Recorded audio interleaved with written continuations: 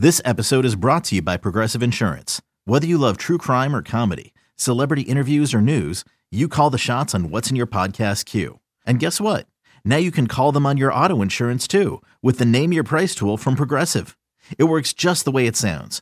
You tell Progressive how much you want to pay for car insurance, and they'll show you coverage options that fit your budget. Get your quote today at Progressive.com to join the over 28 million drivers who trust Progressive. Progressive Casualty Insurance Company and Affiliates. Price and coverage match limited by state law. Welcome back to Instant Analysis, this time following Alabama's 49-26 win over the 20th-ranked Arkansas Razorbacks Saturday afternoon at Reynolds Razorback Stadium in Fayetteville. The Crimson Tide off to a fast start, the kind of start that you wanted to see from this team on the road. Gets out to the 28-0 lead there in the second quarter, and that's even with the injury to Bryce Young there in the second quarter. You had a short field that was set up by another punt return by Kool-Aid McKinstry. Jalen Milroe did some nice things in relief of Bryce there initially. The defense was playing at a very high level, doing what it needed to do against KJ Jefferson and Rocket Sanders and the rest of that Arkansas running game to keep things very decidedly in the corner of the Crimson Tide. But then you had the 75-yard touchdown drive for Arkansas just before the end of the first half, and it seemed rather innocuous at the time, as if, well, yeah, Bryce is out of the game, but the defense, for the most part, is playing at a high level, getting off the field on third downs, forcing a takeaway on a very nice play by DeMarco Hellams there in the first half, where he also had the forced fumble to go along with the fumble recovery. So even with that late touchdown there in the second quarter for Arkansas, at 28-7, you still think you're in pretty good shape, but then special teams issues. And once again, a very mixed bag kind of where the special teams are concerned, because McKinstry was great on punt returns once again. You did have a field goal miss by Will Reichard, but look, that's a 53-yarder off the right hash. It had the distance there in the first half. It just stayed out to the right. For a first miss on the season, if you're going to have one, 53 yards out is pretty understandable. But the special team snafus there in the third quarter, and you knew that Sam Pittman was going to roll the dice in the kicking game. He did it last year. It's a 28-14 game. He's trying to steal a possession there in the third quarter. Perfect execution. Give Arkansas a lot of credit on that onside kick. Perfectly executed. I thought that Deontay Lawson and Trayshawn Holden, your two middle of the field guys there on that front line of that kickoff return team, perhaps they've done this in some previous games, and that's why Arkansas went where it went with the onside kick. Looked like maybe they drifted back a little early, anticipating a deep kick and maybe a return. And in this era of kickoff returns being very minimal, there's just not many kickoff returns that happen these days. So many touchbacks, so many fair catches because you get the ball at the 25. You know, those guys up there on that front line, they got to stay. They got to hold that because of the potential for the onside kick. But again, more credit to Arkansas because that was perfectly executed from their perspective. But boy, from that point forward, it felt like it was about a full quarter of just hanging on for Alabama. You know, Alabama did force a red zone field goal at the end of that possession that followed the onside kick. So still at 28-17, you're feeling okay. But then you have the catastrophic punt snap from Neil Hibbett. And Hibbett's been good during his season plus on the job. You know, he handled that job a year ago as a true freshman. He's been good so far this season, but not exactly sure what happened on that snap, but it was not good. And then it's compounded by James Burnett, perhaps the Australian, not being familiar with situations like that in American football. Perhaps he's been coached on it. Perhaps that scenario has been outlined and covered by Coleman Holtzler and the Alabama special team staff, but goes back and falls on the football at the 3-yard line.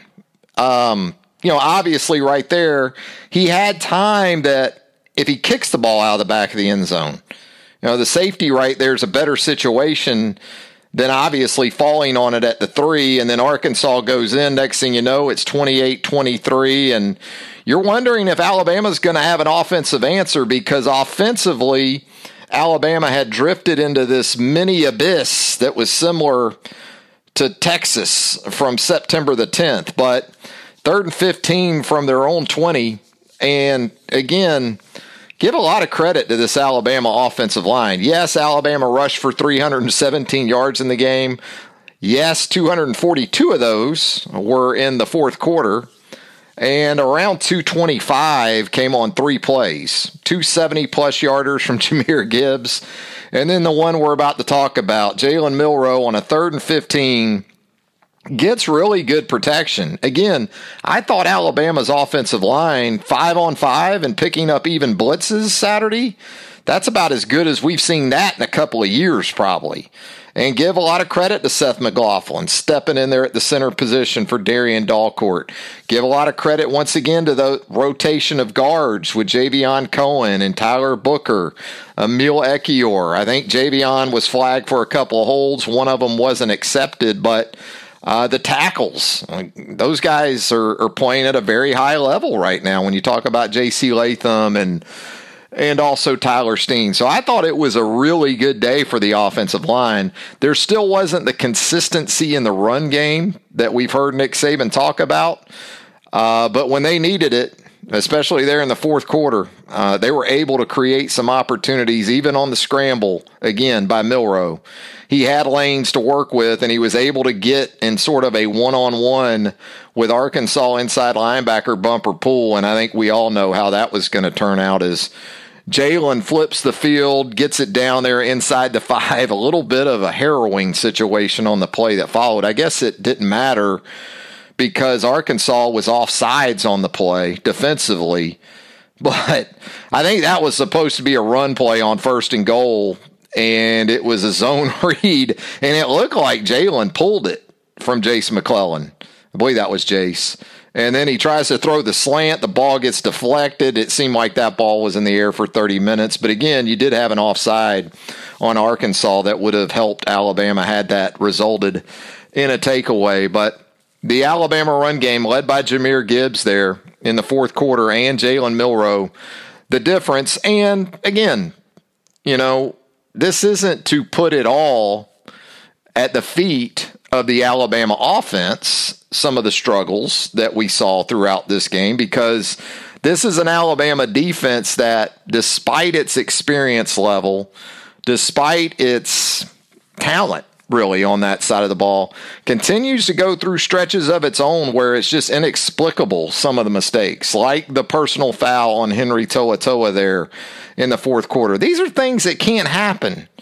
It's not young players a lot of times in these situations. These are veteran players. These are leaders. These are captain types that, especially on the road for whatever reason, it's been problematic, and Alabama ends up with 10 more penalties in its latest road game for more than 100 yards.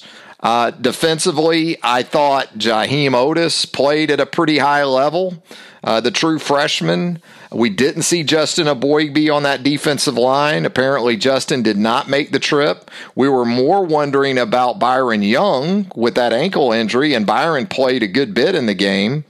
You saw a pretty strong rotation. I thought Jamil Burroughs at times, I don't know if it really showed up statistically, but he was in the vicinity a couple of times in some pass rush opportunities. So it was good to see him involved.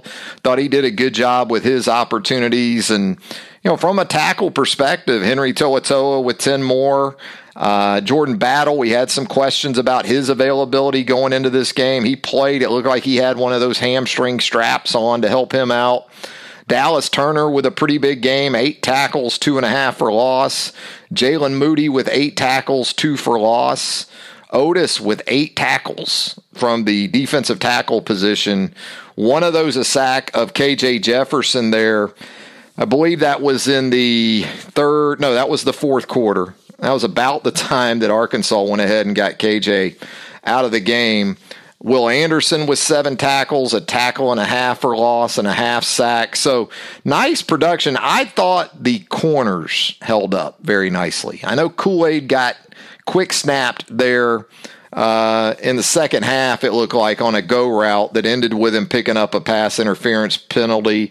Terrion Arnold, I believe, was in coverage on the touchdown pass to end the second quarter there for Arkansas and get the Razorbacks on the board. But all in all, I thought those guys showed considerable growth in this game. 6 tackles apiece, 6 for Terrion Arnold, 5 solos. He did have a pass breakup. Kool-Aid, 6 tackles for him as well. A couple of pass breakups. Helms had the forced fumble and the fumble recovery. So, for the first time under Nick Saban, Alabama doesn't come out in the black in turnover margin in a road game against Arkansas. They were even, 1 takeaway apiece for Alabama and Arkansas in this game. But it really felt like Alabama was more like minus a couple because of the special teams issues there in the third quarter. But Alabama survives, lives to see another day, and it doesn't get any easier, as we know, in the month of October. Texas A&M, boy, the Aggies struggling. Maybe it's going to be Mississippi State that's the tougher game of those two, because State pretty much put it on A&M in Starkville Saturday afternoon. A&M dealing with the loss of Aniyah Smith. We'll see how these injuries for Alabama impact things, because when you talk about important players on this Alabama football team, well, Bryce Young is far and away at the top of the list. Now, all due respect to Will Anderson, but if it's Will Anderson that goes out early in the second quarter instead of Bryce Young, I think it's a different game for 4 quarters. Again, Will's great. Will's an all-timer. But you're talking about the most important position on the field and the best player in the country at that position in Bryce Young. And so even Bryce's interception there in the first quarter, where it looked like Alabama was going to go down, get right in the end zone, set the tone, that was a situation where it looked like Trayshawn Holden got held up a little bit. We can have the debate of whether or not it was holding or PI. He got the one hand up. It ended up being deflected and going for an interception. But, Bryce, after throwing for 559 against these guys a year ago, he had 173 passing yards in just a little bit more than a quarter and change of work. And the drops were a problem for Alabama receivers. On the positive side, sticking with the young player theme, which I thought was the most encouraging aspect of this game, Jaheim Otis, Jalen Milroe, Kool-Aid McKinstry, Terrion Arnold, Tyler Booker. You can go to a number of spots on this football team. Linebacker Deontay Lawson. And it was good stuff from young guys. And Kobe Prentice certainly would qualify, I would say. Kobe Prentice and also Isaiah Bond getting deep for 53 yards there before Bryce went out of the game. But after Bryce left the game, it was just 65 passing yards for Jalen Milroe. Now, only 9 attempts, and you also have to consider there were more than 9 called pass plays, because Jalen on a couple of those hit some big plays with his legs as a runner, as a scrambler. So you take that into account as well. But encouraging stuff from those receivers. The drops, Cam Latu had one. Trayshawn Holden had a couple. Ja'Cory Brooks definitely had one on an extended play with Bryce there in the first quarter that was just perfectly thrown. And then a back shoulder throw there in the second quarter that I think Ja'Cory would tell you they had the coverage they wanted, and Bryce went exactly where he wanted with the ball. I thought put it in a really good spot, and Ja'Cory couldn't come up with it. So the ball on the ground a little too much where Alabama's receivers are concerned. But again, when you have Jahmyr Gibbs going Sean Alexander against LSU in 96 there in the fourth quarter, it makes a lot of what ails you a lot better. And so Alabama rushes for 317 yards, 5 rushing touchdowns. For Jahmyr, that was his first 2 rushing touchdowns as a member of the Alabama Crimson Tide. He did that on Saturday, and he also lost a rushing touchdown to a holding call on Javion Cohen. So it could have been a 3-touchdown day for Jahmyr Gibbs. You saw Jace McClellan take a shot that took him out of the game. So you saw some Roydell Williams a little earlier in the game than what we'd seen the previous 2 weeks. And, those guys, other than Gibbs, it was a pretty quiet afternoon. Jace 6 for 11 yards.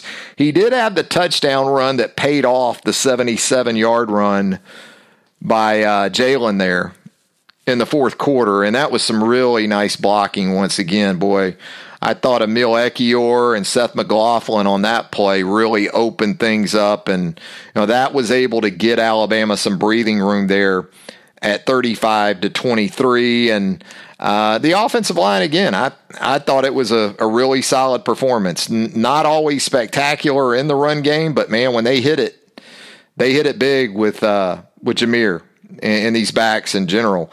Alabama had 3 runs of 70 yards or more, 72 or more, actually, in the fourth quarter Saturday. And a year ago, Alabama did not have a run of 70 yards or more. I think it's 4 now on the season, right? Because Jace went 81 against Texas in Austin. So there are still some empty carries for this run game, but when they do hit it, and when they run that outside zone to the right to Jace McClellan and Emil or Tyler Booker over there, they usually get the job done when they do produce the explosive runs. And, Alabama finishes the game with 555 total yards. Again, 242 of those in the fourth quarter alone, and those were rushing yards, 242 on the ground. Third downs, Alabama continuing to do a good job defensively for the most part. Started out really good. 1 of 7 Arkansas started the game. They finished the game, though, 5 of 16, so they made good on 5 of their final 9 attempts.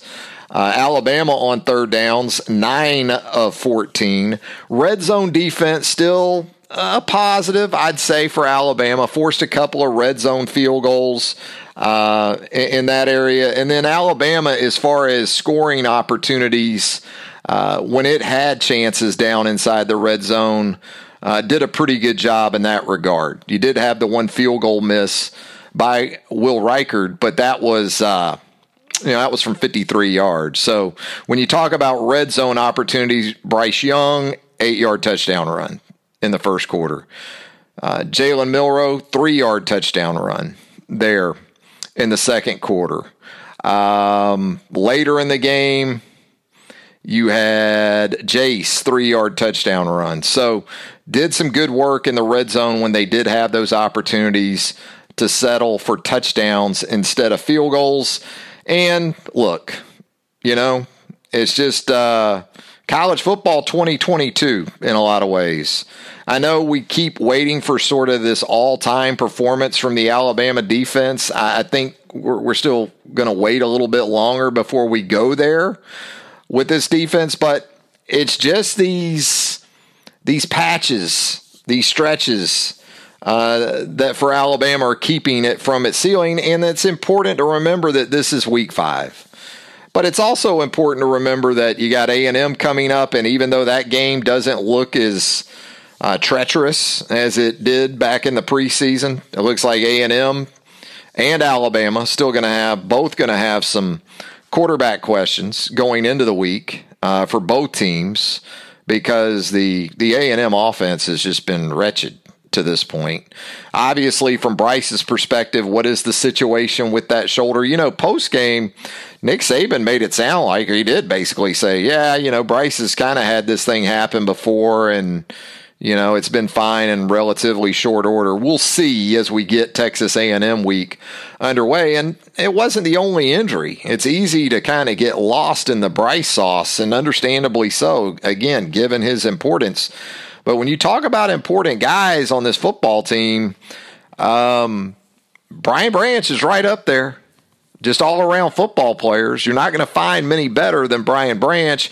He goes out of the game. Looks like he took a shot to the head neck area. He was no-go'd there. So Alabama is put into a situation where, okay, easy enough. Malachi Moore to the star position, but then you got to figure out some things in the dime. And, you heard Nick Saban postgame talk about there was a series there, I guess, where even Kool-Aid had to play a little bit at the star because they were a couple down, but then they get Malachi in that role. And Devonta Smith comes in and works in the dime package. So, we'll see what Brian Branch's situation is for the upcoming week. But reassurance in knowing that up front, you've got guys like Seth McLaughlin that got that experience late in the 2021 season. He's able to step right in there and do a really solid job as a starter if needed.